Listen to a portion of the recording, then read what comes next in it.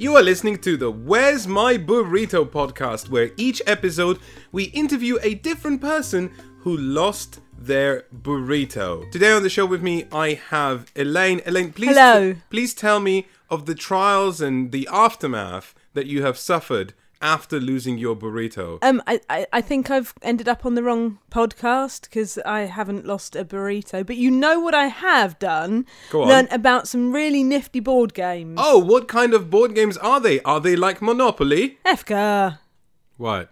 we don't talk about that game on this podcast. Well, it's a funny question. Everyone's had that question, and nobody knows how to respond to it. Because what do you say to someone who is clearly not into board games when you say, "Oh, I played board games," and they say, "Oh, like Monopoly," and I don't want to be an ass, right? But what do you say in that situation without going? Normally I say no. yes. I say yeah, like Monopoly, but there's a whole varied plethora of different types of games, and then I go into a spiel about until they regret asking that question. The point that's not a good. I'm kidding. Yeah, I'm kidding. Okay, but the thing is, right? People Okay. who ask that question, right? They themselves hate Monopoly.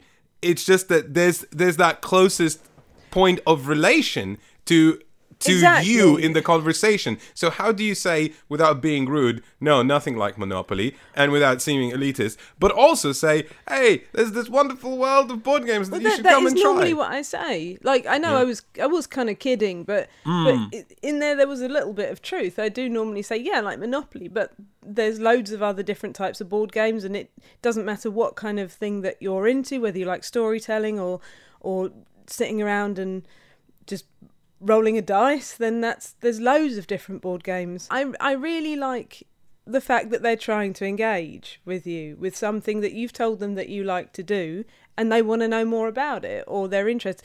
It also depends how they ask it. You know what I'm interested in?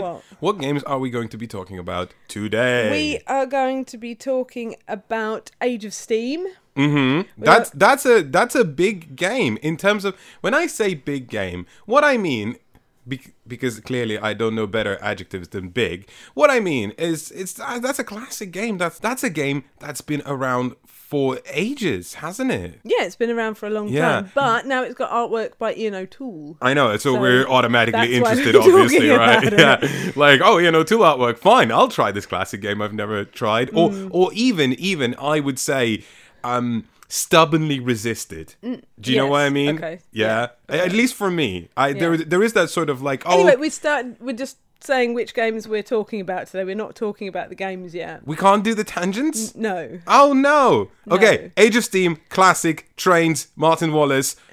Next. And we're going to be talking about Cloudspire. Oh, that's a big game, Elaine. Are you sure this podcast Another can big handle game. 2 big games? Well, there's a third big game. Third big game? Tainted Grail. Wow. Can we do the song? Tainted Grail. Song. Yeah, that song. Okay. I'm not going to sing because Okay. I'm not the one from the No Pun Included family that people want to hear sing. That's Bessie. Yeah.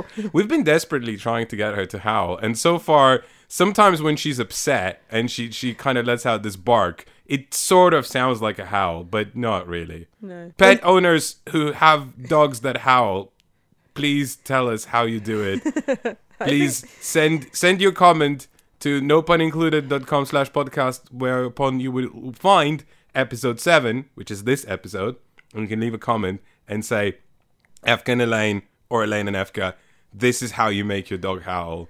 This And is how you will regret your choices. no suggestion is a wrong suggestion. We are here to hear them, or anything else you might have to say about a board game that we're talking, Or not about board games. Yeah, whatever. Tell us how your day was. Elaine, shall we talk about Age of Steam? Don't you mean Age of Epic Game Store, Efka? I'm so sorry, but there's simply no room in this podcast for video game jokes. You will have to show yourself out. Wah, wah, wah, wah. Age of Steam is a classic game from designer Martin Wallace. There was a slight pause there because his name is not on the box anymore, or hasn't been for some time, and the rights to the game have been disputed but now Martin Wallace has approved this version of Age of Steam as a legitimate version of Age of Steam, even though his name isn't on the box or in the rulebook. Or it's like an Alan Moore thing, right? Well, yeah, a little bit. Yeah, it's kind of like that, where he just... I mean, I don't want to compare Martin Wallace to Alan Moore, but... Because Alan Moore had, he doesn't want his name, right, on the thing. Whereas the whole thing with Age of Steam and Martin Wallace and Eagle Griffin and whoever else printed it is very complicated, and I really just don't want to get into it. So can we talk about trains instead? Yeah, let's talk about trains. So, well, do you know what? I kind of dread talking about Age of Steam, if I'm honest, because I'm saying words and just waffling just to prolong the inevitable, because I think after this podcast, a lot of people might hate me a little bit. But... okay, so on No Pun Included, we're known for being objective, or no, I mean, no, objective is a rubbish word, because, what is objectivity in reviews, you mean, yeah, okay. I mean, we're looking at all sides, is what I mean, right? And I think we try and be as objective as we can as subjective people. Yeah, exactly, right? Well, not even as objective, but we try and have a varied perspective, right. I think. And with Age of Steam... I know a lot of people love that game, but honestly, I just don't see why people think this game is good. It's not good. It's not a good game. And I know I'm going to draw a lot of ire, but okay, let's tell people what Age of Steam is, right? Would you give us a little rundown of an idea? Age of Steam is a pick-up and delivery game where you have different types of goods that need to be delivered to different cities, and to do that you have to build train tracks from one city to another. That's basically it. That's basically it. And it's on a lot of hexes, a lot of green, bland hexes. Which now look much nicer because of Tools artwork. They do look very nice. It's still very flat colours, but it's nice flat colours. It's a nice colour palette that we have right now. So Age of Steam, the new edition, came in a deluxe box. If people are familiar with Vito Lacerda's games from Eagle and Griffin, it's a similar kind of deal. It's a big sturdy box about the same size as those games, and it has an insert, and all the maps are out of thick cardboard, and the tiles are out of thick cardboard, and it has tiny poker chips. Yes, it does have tiny poker chips. I can't remember if that was a special add-on or if they come by default in the box. And also, you can now, instead of having, you had the option on Kickstarter, instead of having little cubes, you can now have little wooden trains, which also look very pretty. And there's something like 6 maps in total in the box. Of all different places. Yeah. So one covers like North America, one covers somewhere in Europe. I don't remember. I think there's Switzerland. But the point is that each map changes up the rules slightly and changes up the way that you have to plan how to deliver from one place to another. Yes, but the gist of it is that at the start of the game, the map, each city on the map is going to be populated with random colored cubes, and all the cities also have predetermined colors. And there are places called towns, which you can later make into cities. And those cities, when you make them into cities, if that color is still available, you can choose what color it is. But your objective is to draw routes, and if there is a, let's say, blue cube on a city, you have to deliver it through a route to a blue city. So the blue city denotes that it wants blue goods, and the cubes are effectively goods. The problem is, so there's straight up about 3 or 4 problems in terms of player perspective. I don't mean problems with the game, but what are you trying to solve? So first of all, you barely have any money, and to do anything in this game, you have to have quite a bit of money. And the only time you can get more money is at the very first stage of a round, where the game lets you take out not infinite amount, but almost as many loans as you like. Yeah. And that gives you $5 per loan. The problem is that at the end of every round, you will then be subtracted $1 per share you have issued, and a share is a loan you have taken. Which doesn't sound like a lot, but it does leave you the potential to go bankrupt at some point. Exactly. In which case, you are out of the game. What a fantastic addition to any game. And you just have to sit there watching everyone else pop their trains down. And honestly, one thing I think people should know about Age of Steam is that if you've not played it before, and I mean, I guess we're not super experienced in the whole train genre of games, but we've played 18XX and we've played Great Western Trail. Yeah, it's not quite there's not quite a train game. It has trains in it, Efka. It's moves and shoes, as someone told me on Twitter. That's a good description. So I felt like, I'm not stupid going into this. I've experienced train games before. I know what's going on. It is brutally punishing, and 2 out of the 5 players that were playing got eliminated from the game just because nobody was quite ready or aware how tight the calculations are and how you have to be just super precise about what you're trying to achieve out of this game. You have to be doing that maths all the time. Yes, and again, I don't count that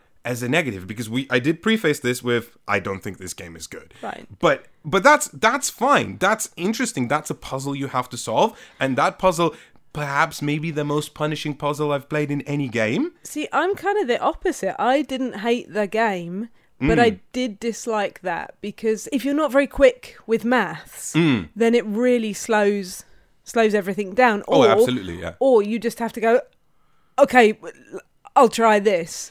Well, and you can't afford to do that. You absolutely can't. But I think who the game is trying to appeal to is people who play the same game over and over again. And I think this game really rewards familiarity, because the more you play a certain map, the more you understand that economic puzzle that you are facing, and the more you're used to the decisions that you are making. It's, it becomes like, I guess it's like slicing onion. The first time you slice onion, it's just a disaster. You're crying, everything hurts, and the onion's just sliding away. Every time I slice an onion, I cry, so... Well, no, okay, but then you get used to the crying, right? And it no longer slides around your chopping board. What? So... Have you never had onions slice around the chopping board? Slice around the no. No, slide around the chopping board. Have you not? No. You never had to learn that method where you make like a flower out of the onion. You slice it in a sort of a pattern to make sort of leaves, and then you chop it. No, I'm not. And it's kind of held together in place. I don't subscribe to how the establishment wants me to chop an onion. It's not the establishment, it's the French. It's the French method of chopping an onion. Okay, sure. Yeah.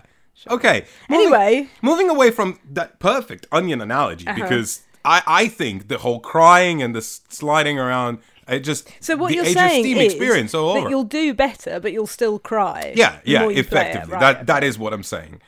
Anyway, so you have to calculate these loans, how much you're going to need, and hope that you're right and it's not going to knock you out of the game, or that you're not making poor decisions. And then the game goes, wait a minute. Now you have to spend some of that money that maybe you planned for, maybe you didn't plan for a turn order auction. And turn order is so brutally important in this game that basically turn order determines who's going to be first to build tracks, who's going to be first to deliver goods, who's going to be first to select one of the game-breaking special actions that let you perhaps go first when delivering goods, in spite of who is already first delivering goods. And if that sounds convoluted, it's not. It's fine, but what I'm trying to say is that the game gives you a lot of potential for swinging it the way you want it to swing, as long as you fork up money. And that money has to be part of your calculations, but never know exactly how much, because part of it is having an auction, or part of it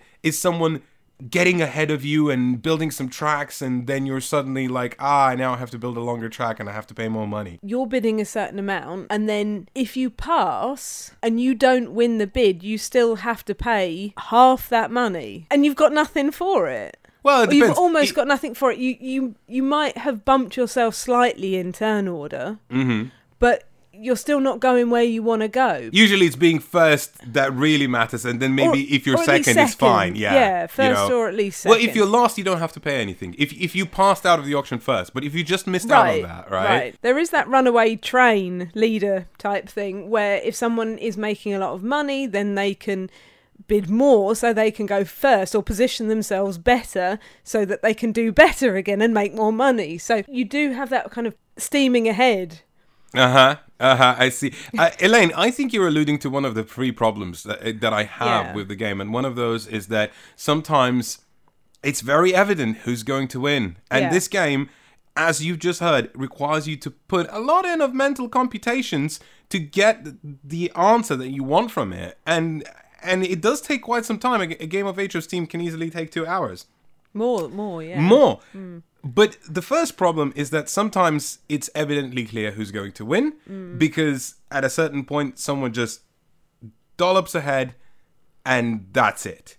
And I think, again... Your train pun wasn't as good as my train pun. No. Dollops ahead. No. No. But I think that, again, that's one of those problems of, being not too familiar with the game or not too familiar with the map. But I'm wondering how much fun people are going to have actually trying to, really crack down on a map and figuring out how it works. Because the second problem that I've had with the game is that actually, after about 2/3 of it, it is incredibly dull. Yeah, it drags. It really, really It's drags. a stone drag because, particularly if you know who's going to win, and you're kind of just vying for second place or maybe... Yeah, that's because, what you're doing in this game is you're trying to create networks, and those networks will hopefully deliver goods that are profitable, because the longer... There's a whole conundrum. The longer your network is, the harder it is and more expensive to run, because you have to amp up your trains to be a certain level to deliver through longer routes. But if you manage to create these long routes and have a good train, and there's still a cube somewhere that you can deliver through very far away, you'll get a very huge income bump. And income is important because that's money you get at the end of every round, but also your victory points. And after a certain point in the game, you've sort of created the network already, and the whole creation aspect flitters away. Yeah, and what you're left with is there's a cube, and I will maybe deliver that cube if someone doesn't get to that cube before me. They might need it, they might not need it. I'll bid on some turn order. Money sort of stops mattering towards the end of the game. And that cube will move, and it'll increase income. It kind of stops mattering because you're not trying to build your network anymore. Yeah, and nothing dynamic or variable happens. It's not that just, you stop building your network. It's just there's nothing in the third act of the game that makes it interesting. It felt like the first and the second act of the game was the lead-up. The build-up, yeah. Yeah, the build-up, and there's a crescendo, and then it's suddenly sort of just... keeps going. But maybe that was just because it was our first play, and I don't think either of us played. For you, it was your first play. For me, I've played it 3 times now. Okay, all right. Well, maybe not then. But for me, then, it was my first play, and I hadn't built my network particularly well. So by the time it got to that third act, I wasn't really doing a lot because my trains weren't delivering very well, and all I was doing was looking about the board, going, "Oh, can I squeak this extra point out of this?" Or probably not. No, because there is also a point where people can block you off. So you start building a track, you spend all this time and money and effort and brain power building this track, and then someone blocks you off. Yeah. And you've got this kind of fluff of a network that doesn't really do a lot, and that I've found quite frustrating. Well, that's part of the punishing nature of the game. I realised that. And I guess we found, from a different perspective, different problems with the game. You're struggling with the punishing nature of it. I'm struggling with just a very anticlimactic finish. Well, yeah, I agree with you. I completely agree with you. And I wanted to see if the game's any different in its other iterations, because Martin Wallace has designed a couple of spin-offs, or I don't know which came first, but there's also Railways of the World, which is a much less punishing experience. Elaine, did you enjoy Railways of the World? I enjoyed that less. Sorry. There we go. And I've also tried out Steam, which is the sort of in-between place, I think, and I didn't find it that different either, if I'm honest. The same problem persists for all of them. It just runs out of steam. I'm sorry, it runs out of steam. I am so sorry. I would like to see like an anti-pandemic version of this game where you're a disease and you're trying to spread out throughout a country as much as possible. I think that exists thematically, but okay. Yeah. Because there's no... Plague Inc. There we go. That's true. Yeah. That's true. Okay, well, all right, yeah, sure. But with auctions and... Yeah. and well, funny that you touch on Pandemic. I would love to see someone take this, what is by now a very old system, and add some zhuzh to it. And I know there's going to be purists who are just probably gritting their teeth listening to this right now. But you know what? I think this game needs a good lift up and a more dynamic finish. But let's not forget, this is an old game. And I think it just goes to show how far board games have come, honestly.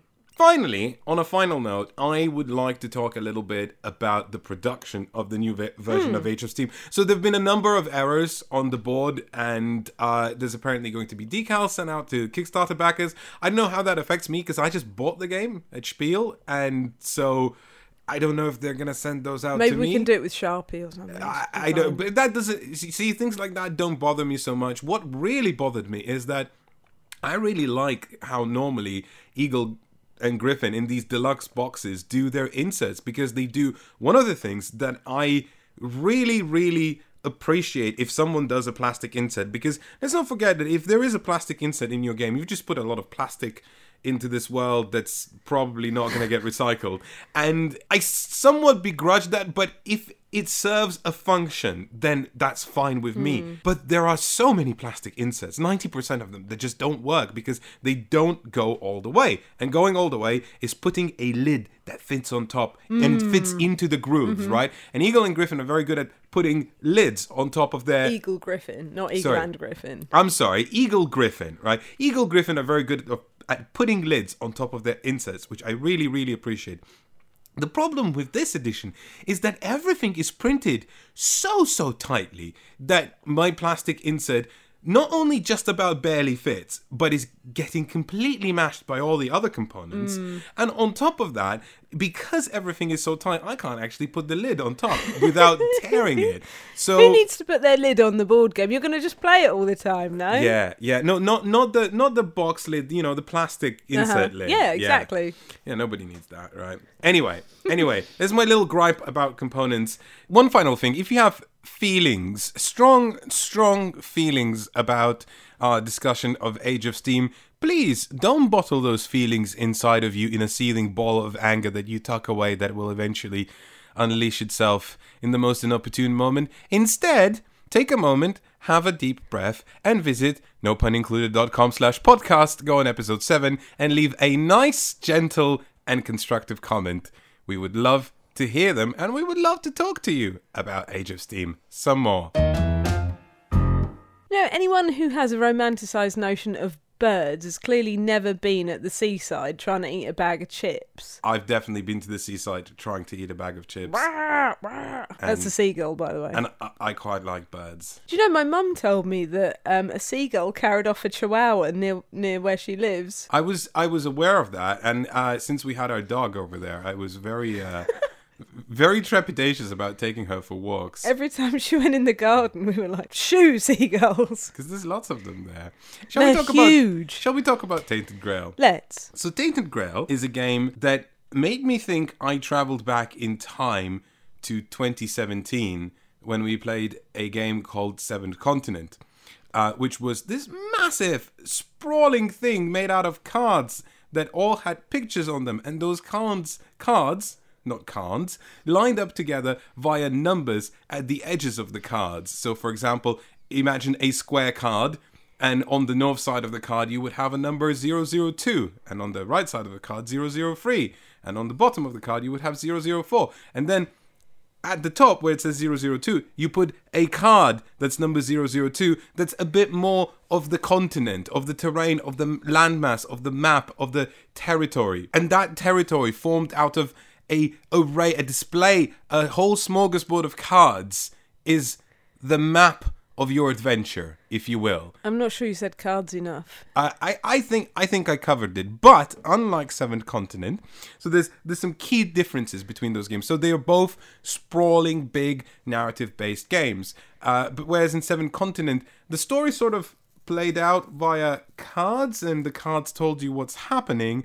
There is instead now an adventure book, so you can interact with the cards and look at the back of them. But there's also an adventure book, and an adventure book in the style of many adventure book games, where you go to a certain passage that you've been instructed to go to as you interact with the world, and then it tells you a thing that happens. Like a choose your own adventure. If you want to do this, go to this passage. If you want to do this, go to this passage. Yeah. I think we should start with Tainted Grail sort of describing the world. So it's meant to be in Avalon, like it's kind of a knockoff Arthurian type world. Yes, but also knockoff Dark Souls type world where everything is and also grim. Diablo. Yeah, the world is dying. There's a very obvious Diablo reference in one of the bits of the narrative that made me immediately jump out of the game and of the world it's trying to create. But actually, I'm not sure this is a world that has anything to say yet, because we haven't... just to give a bit of a, I guess, disclaimer, we played this game for, I don't know, a good 10 hours already, but we've only finished 2 of the 15 chapters. Right. And it feels like we've barely sunk our teeth in. So there's a lot more to explore. So we're not authoritative on any of the narrative that necessarily spans out throughout this ridiculously sprawling big adventure. But we've experienced some of it, and obviously we're not going to be spoiling any of it or anything like that. But I'm not sure that this is a world that has anything to say. But I think the feel it's trying to create, the aesthetic of it, I do like the idea of this dying world, and there are these Menhir statues, which as I've just found out, are actual things that are dotted across Europe. That's cool. And sometimes other continents. They're meant to be sort of obelisk-like stones, you know. I don't want to say a phallic-shaped like stone, but a phallic-shaped like stone, really. Except, like Cleopatra's Needle? I guess. That shape? Yeah, I don't know what that is, I'm sorry. But okay. In this game, they are not stones. They are massive statues of these grim-looking angel-like figures that have been erected. I would describe them like angel-like figures. They're sort of hooded. Like the Angel of Glasgow? Yes, sure. Like whatever it was called. No, it was the Angel of the Nold. Nold, right? Yeah. Which was a statue we saw when we were driving past Scotland. Anyway.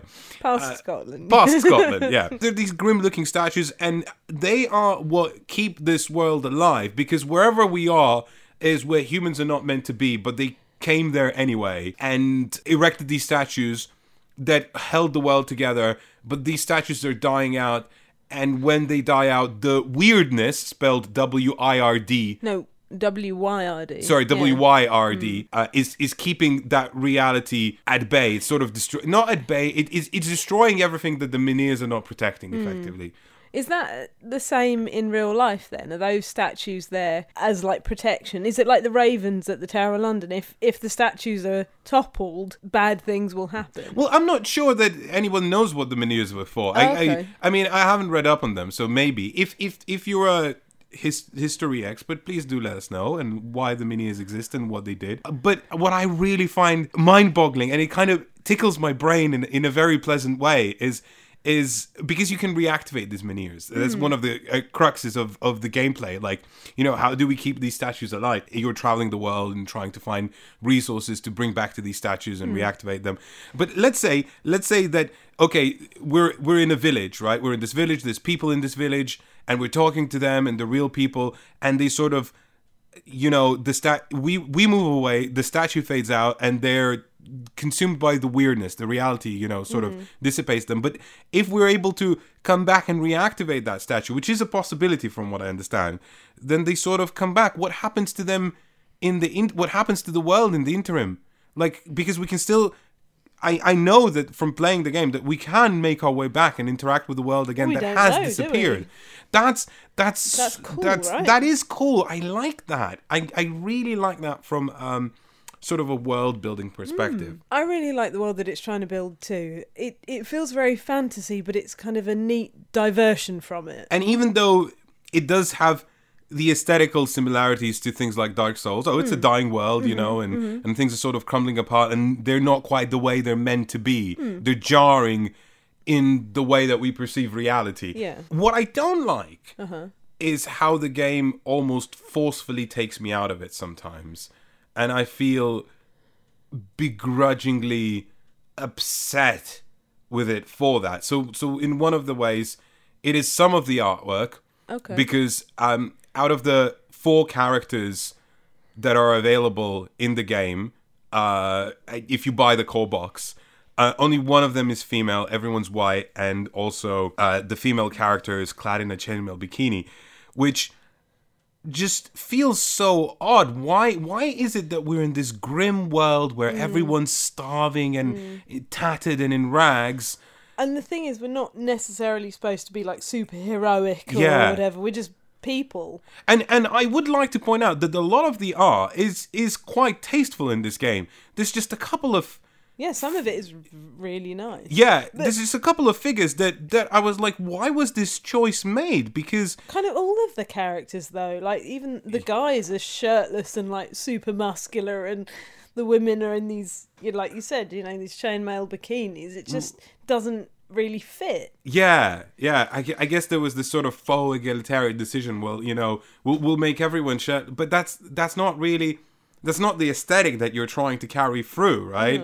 And I found that a little bit jarring and odd and kind of out of place.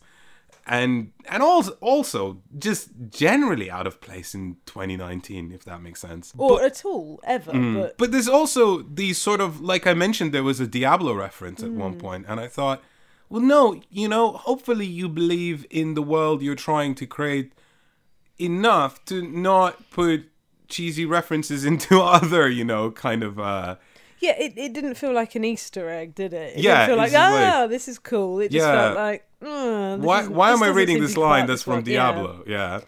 I don't know. But a lot of people have compared this to Seven Continent. I've heard a lot of people say... Because of the mechanism of laying cards to progress the game. Yes. And also because I think...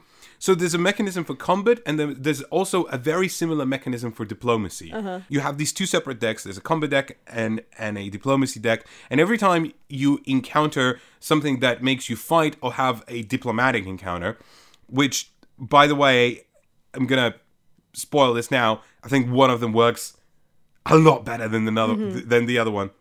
So let's stick with combat first. So let's say you're meant to fight something. So you have an enemy card, and that card has these links and connections. And you also draw cards from your combat deck, and you're meant to play cards every round. And the first card, placing it is always free. And the more links you create, the more sort of damage, I'm abstracting the explanation, the more damage you can impart to the enemy, or also maybe chain off some different events. But playing a second and a third card becomes progressively more complicated because the links you are creating are more complicated. And there's this whole puzzle like, well, I have these cards, how do I match them together? Yeah, how do I sequence what's the sequence properly here? And then when you stop, you are forced to have the enemy respond to you, and then they'll deal you some damage or deal an effect that you're not entirely happy about. And then that continues until you either run away, or you are defeated, or the enemy is defeated. Honestly, I quite like that system. I think it's a robust system. There's just one problem with it, and I don't know if it's because we're getting used to it. I don't know about you, but I found myself incredibly bored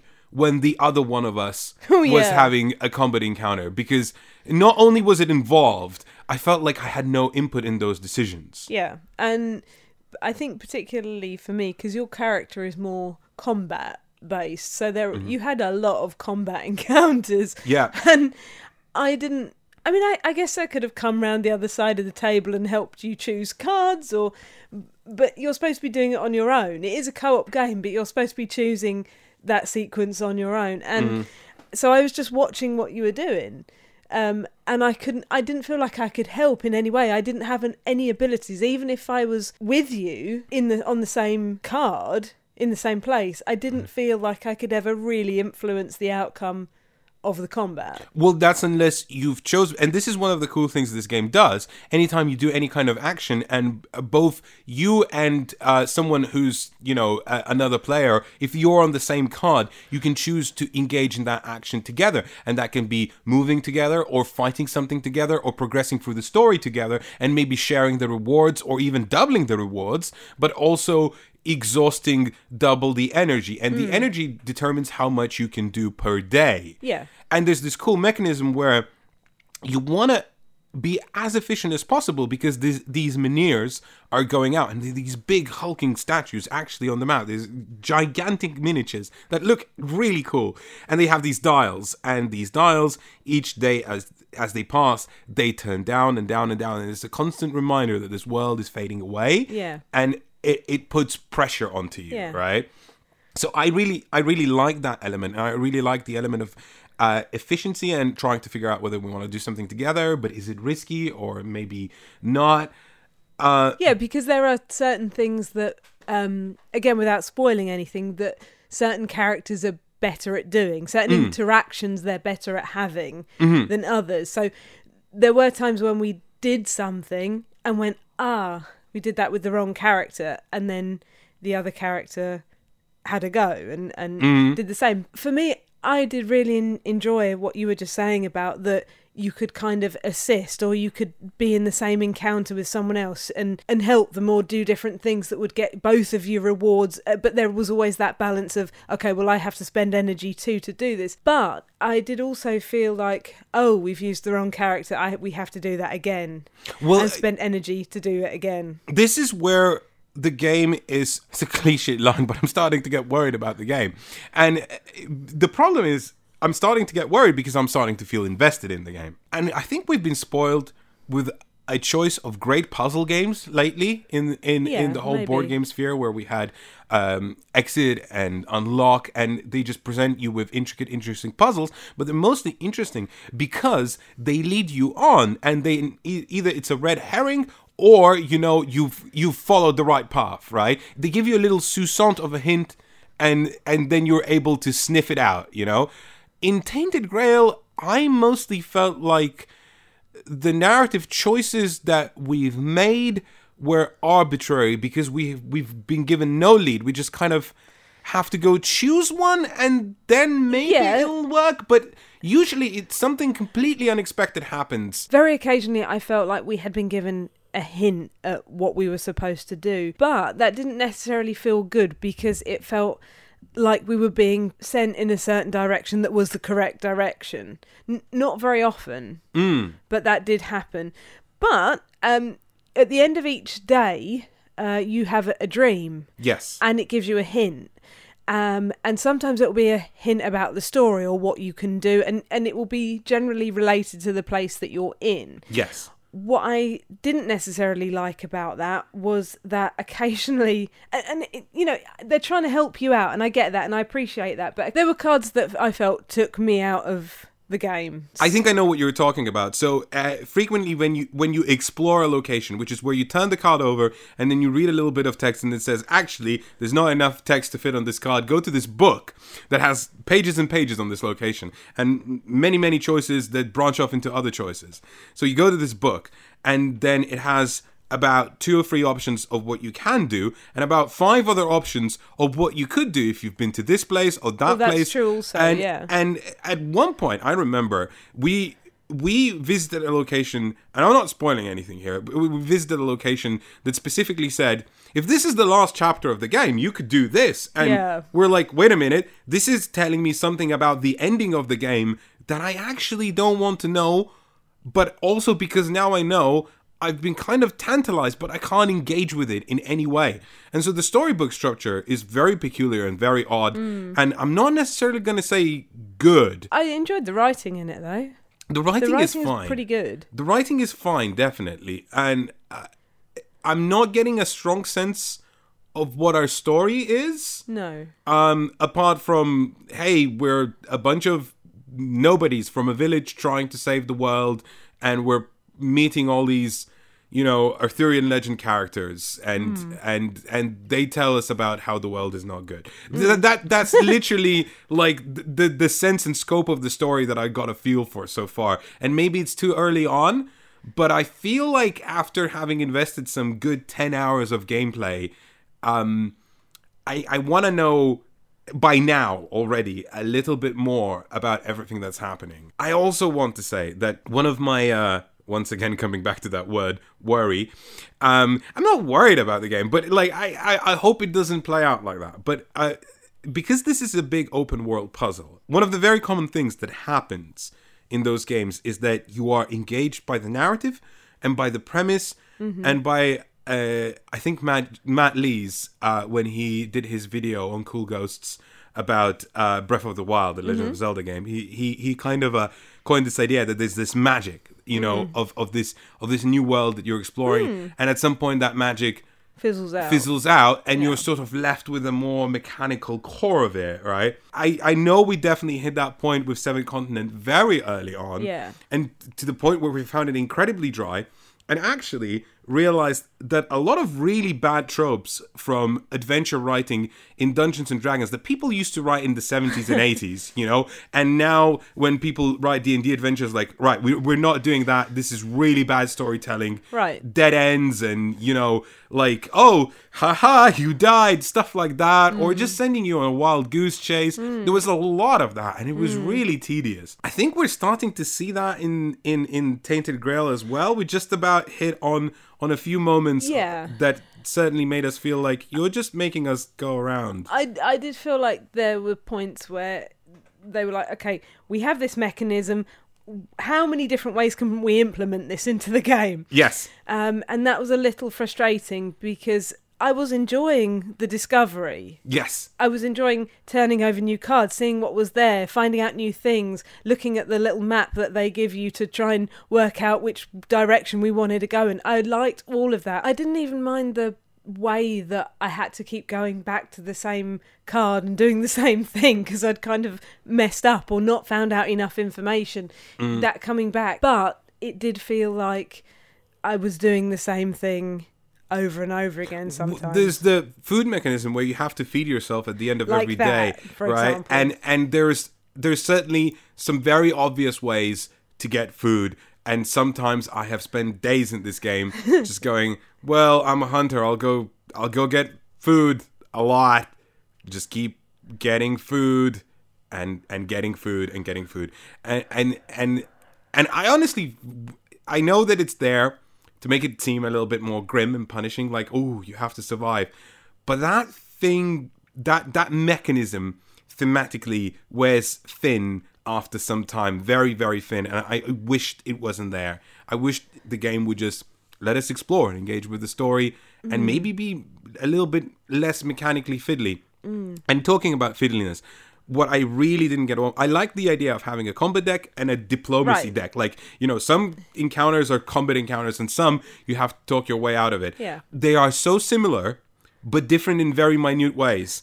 But also the difference, it felt like, well, we have to change up the diplomacy somehow. So they added this sort of little mini game that basically makes diplomacy feel like combat, but more fiddly. And and I just didn't get why it's structured like that. Why, if you do want to separate those two things, why not make them different? And why not make it a different puzzle so it actually feels different? Whereas here it was like, well, this is more of the same, but little bit different. And actually feels a little more swingy because I felt like there was some cards that were like, well, this card is a no-brainer. Let's just do that. It will clearly make us win this encounter. And I'm like, why do these cards exist? They nothing like that exists in the combat deck. Every card has either a drawback or something like that.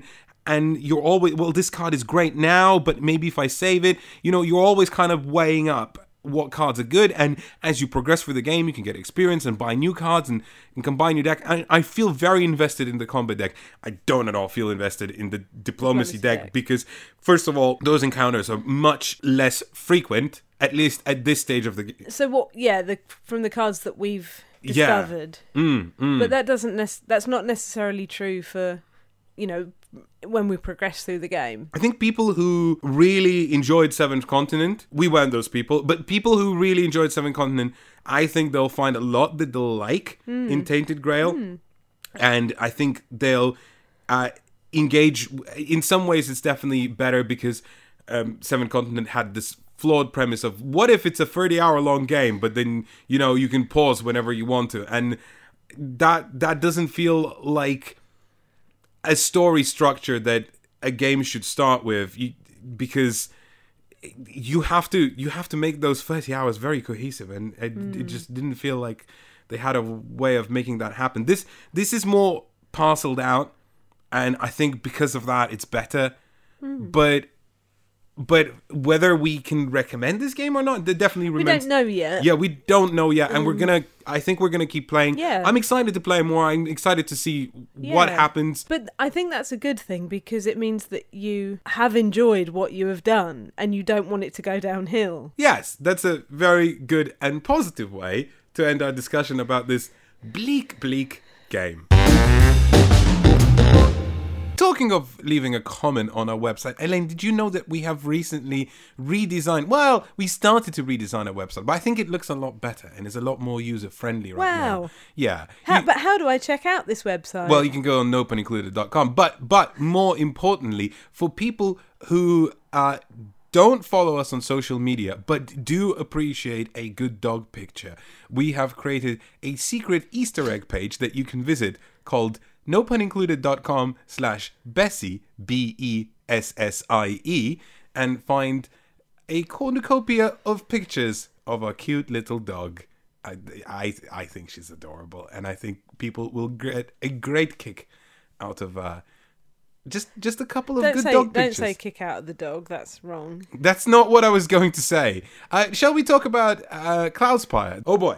Before we begin, I would like to say that we've only played Cloudspire once, so this is, out of everything we talked about today, this is the most first impressions kind of first impressions.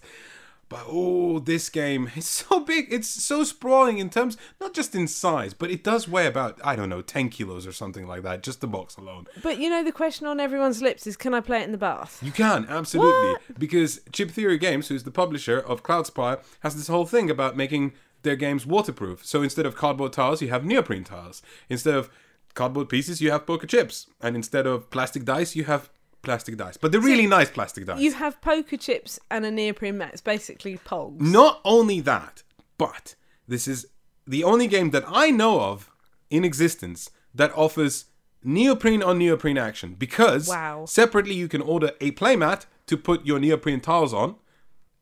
And that playmat is made out of neoprene.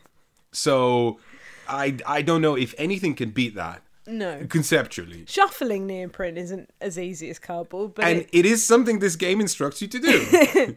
But it is better if you spill your tea on it. Definitely. And not that we've done that yet. No. But we're looking forward to it when it happens.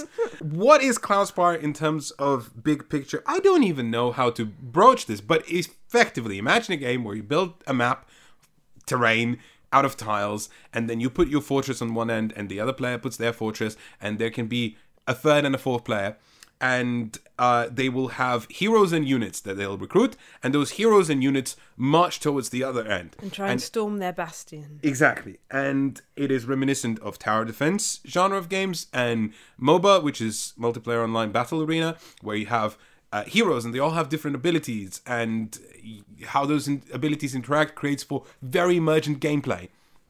And my word, is there the potential for emergent gameplay in this game? Because if you felt like Root is asymmetrical, get ready for Cloudspire, which comes with its own separate sheet for each faction in very small text, lots and lots and lots of different abilities that are all keyworded. So because the units in the game are made out of poker chips, and the way they work is basically you will have a poker chip that represents a unit, and that unit will have a bunch of health, and underneath it you will place a bunch of health poker chips, right? And you also have spires, which are these towers. So one of the things obviously you have in tower defense games and in MOBA genre games as well is you have towers that kind of stop the enemy movement or slow it down until the towers eventually are knocked down. In this game it works slightly differently because you build up towers and they might get knocked down and you'll build other ones.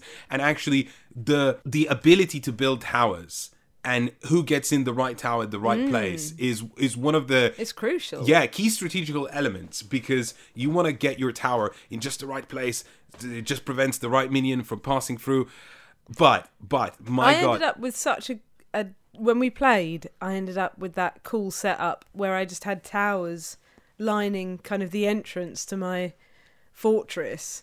And the center, and also the exit from my fortress. I ended up with a lot of towers. Yeah. But those two particularly that were defending straight in front of my fortress, like you struggled really to get anything past that. And that was one of the key bits I missed. So one of the cool things that happened in our very first game was So the game is structured into 4 waves. And each wave, you have more and more minions that you can recruit from a huge potential pool of different minions and heroes. I thought within the very first wave, I struck a crucial blow.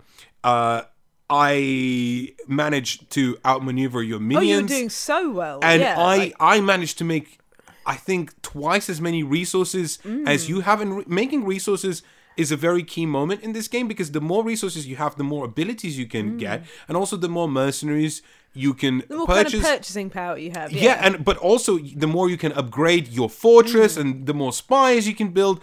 Resources are important, and resources in this game, there's 2 kinds of resources, but the one we're talking about is called source, and it's kind of like mana, basically.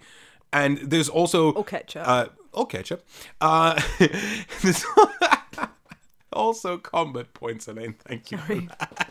It's a type of sauce. It is a type of... You're right. It is a type of sauce, but, it's not necessarily the predominant source of Cloudspire. Is it not? Okay. I've not believed I've seen any ketchup references so far. But yeah, I managed to accrue quite a lot of resources, and I thought this is putting me in a dominant lead. But of course, the mistake I made in the second round is I underestimated how fast you could build spires all across the map, and then I just struggled to get through. And not only that, but you because the variety of spires you have is quite great. You have spires that belong to your faction, but also mercenary spires that you can hire, and they all have different abilities. Do different things, and they interact with the game in so many unpredictable ways. And because the minions have a kind of predetermined movement, yes, there was at points nothing you could do, because the minion was going to move into the place where my tower would attack it. Exactly, and it felt like you built towers that very specifically understood what my faction does and wants to do, and just trounced that. And I felt like I was climbing a very... I don't think I won that game. I think you won in the end, but that was a good puzzle. I enjoyed the puzzle. That was definitely an interesting puzzle. But I feel like this is one of those games where if you want a game that will take you ages and ages to master, there is so much meat to just dig in. Because if this is a send-off to the MOBA genre, it feels very much like someone from the 90s teleported forward in time, discovered the MOBA genre, then went back in time to the 90s and took all of those 90s game design ideas, then teleported back in time and put it on Kickstarter. Wow. That's how I would essentially describe Cloudspire. And this isn't necessarily a slight, because I felt like I was going to be overwhelmed by Cloudspire and everything that it had to offer. But actually, I found that the rulebook was, in the end, quite clear. Maybe because I watched the tutorial videos that were produced by Chip Theory Games, and they were fantastic tutorial videos at actually explaining not only how the core elements of the game work, but also how each faction works and what it wants to do and how it interacts and every ability that it has. Because some of these abilities are quite...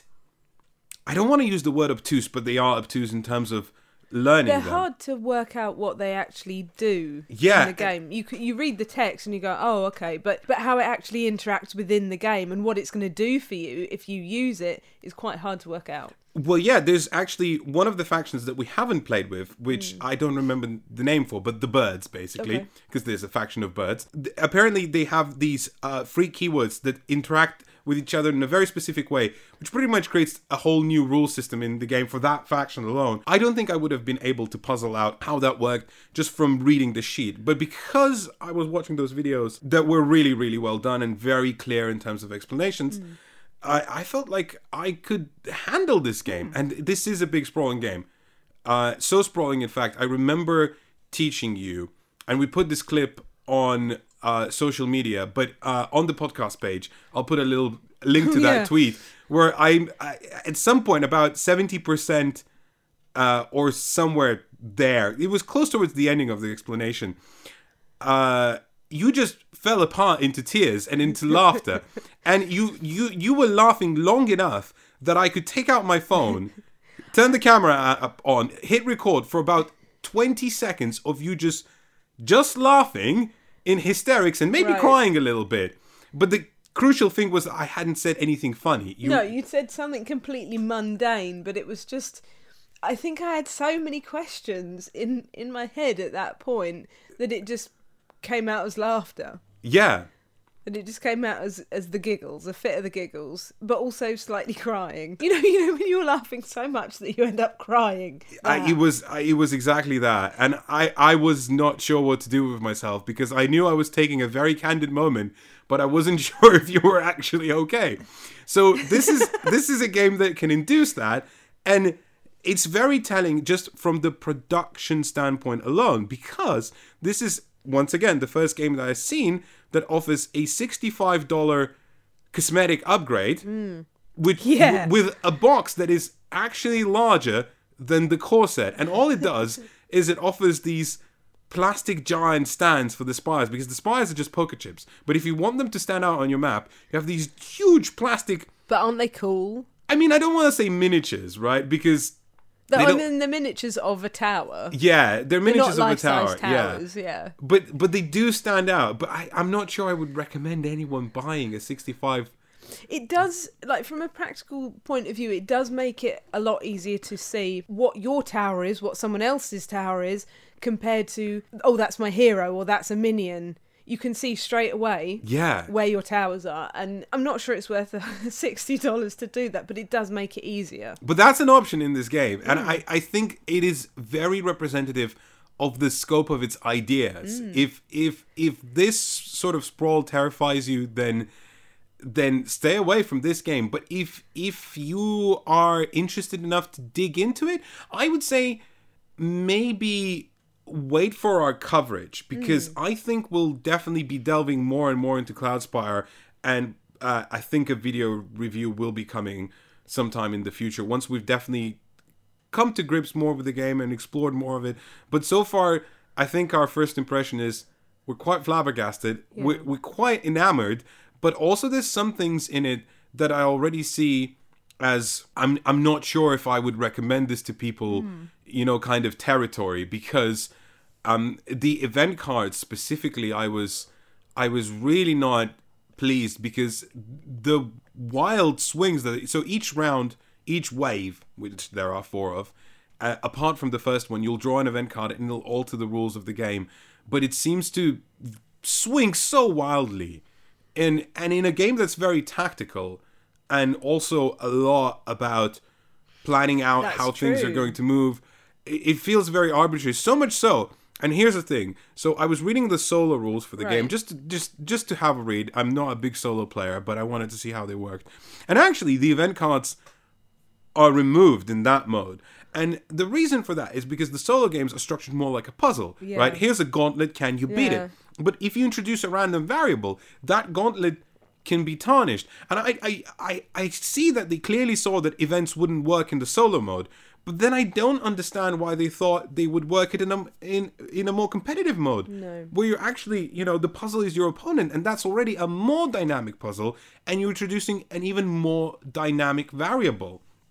I don't think that's something that works very well. And the other thing, and I know a lot of people really complained about this, or some reviewers have negatively spoken out about the whole nature of the game being planning out a lot of, I'm going to buy these minions and these minions and these minions, and that takes a very brief period, and then a lot of the movement is actually semi-automated in terms of how these minions move. Your heroes flit about however you like. I don't mind that, because it's like programming. It's just how you plan what you want to do, and then it goes ahead and does it. You program the robot, and then off it goes and makes you a cup of tea or whatever. Exactly. I didn't find that fiddly and tedious, and actually, there's 2 things that I liked about it. So first of all, yes, it is like programming, and a lot of the game is in, is this going to work or not? But also because there are so many wildly divergent abilities, and the factions, I'm not sure asymmetry can have levels, but it feels very asymmetrical, if that makes sense. Of course it can, yeah.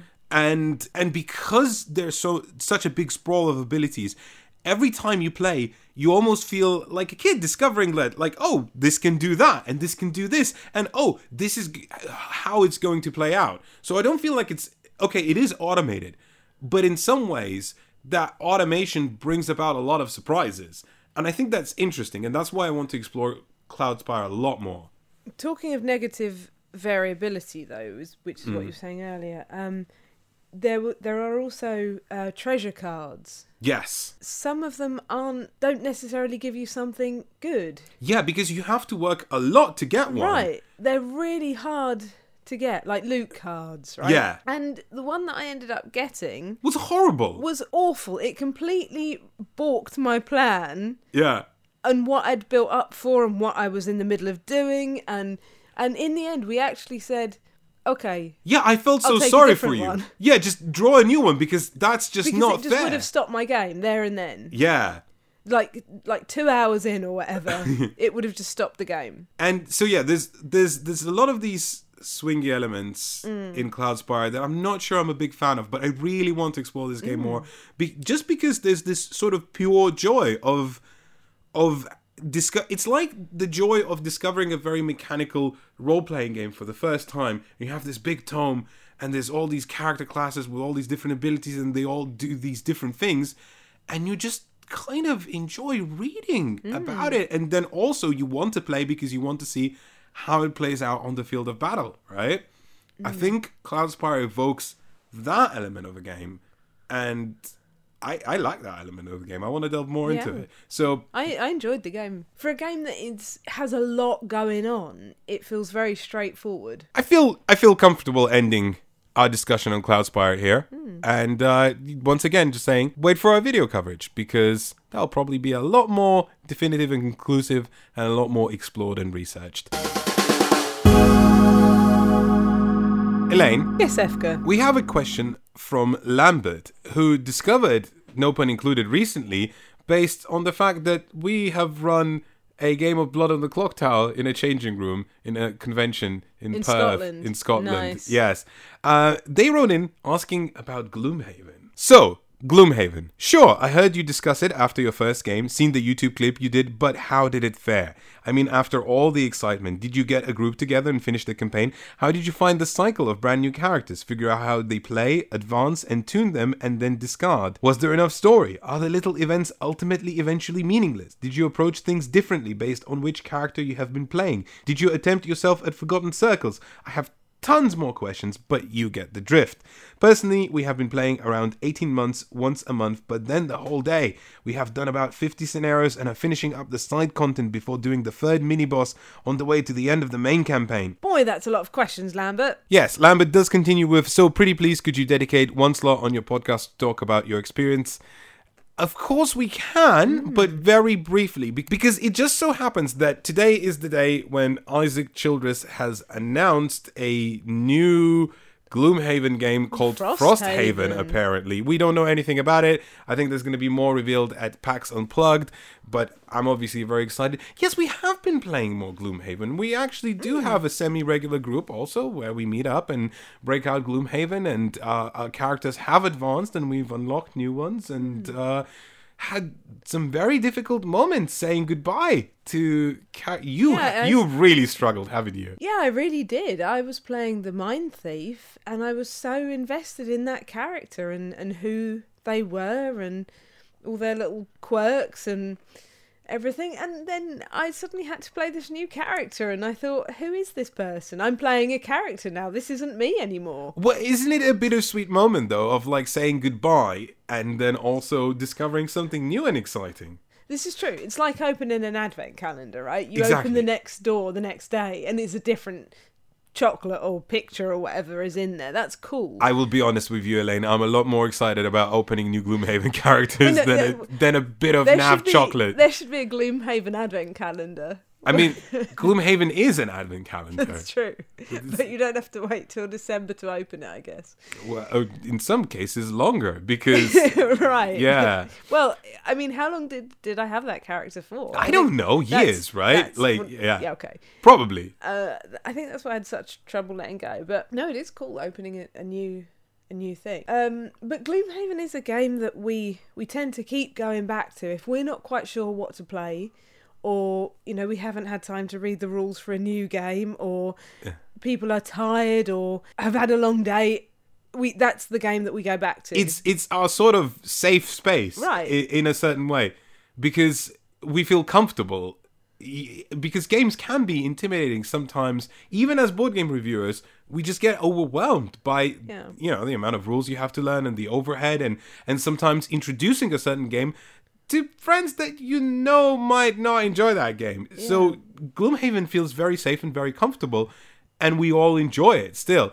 Because we know that our gaming group enjoy it. Yeah, and I think the fact... Or at least they've pretended really well for the longest time. Well, one of them bought their own copy just to have. Just like, I also want to have Gloomhaven, even though we are playing this one. And here's the thing. I think it's a real testament that as board game reviewers, who we have to play different games all the time, because that is both of our jobs now, we still go back to Gloomhaven. And actually... in 2 days' time, we're also going to be once again playing Gloomhaven, because we need to nail in the final playtest for the Gloomhaven adventure that we're going to be sending out to our Kickstarter backers.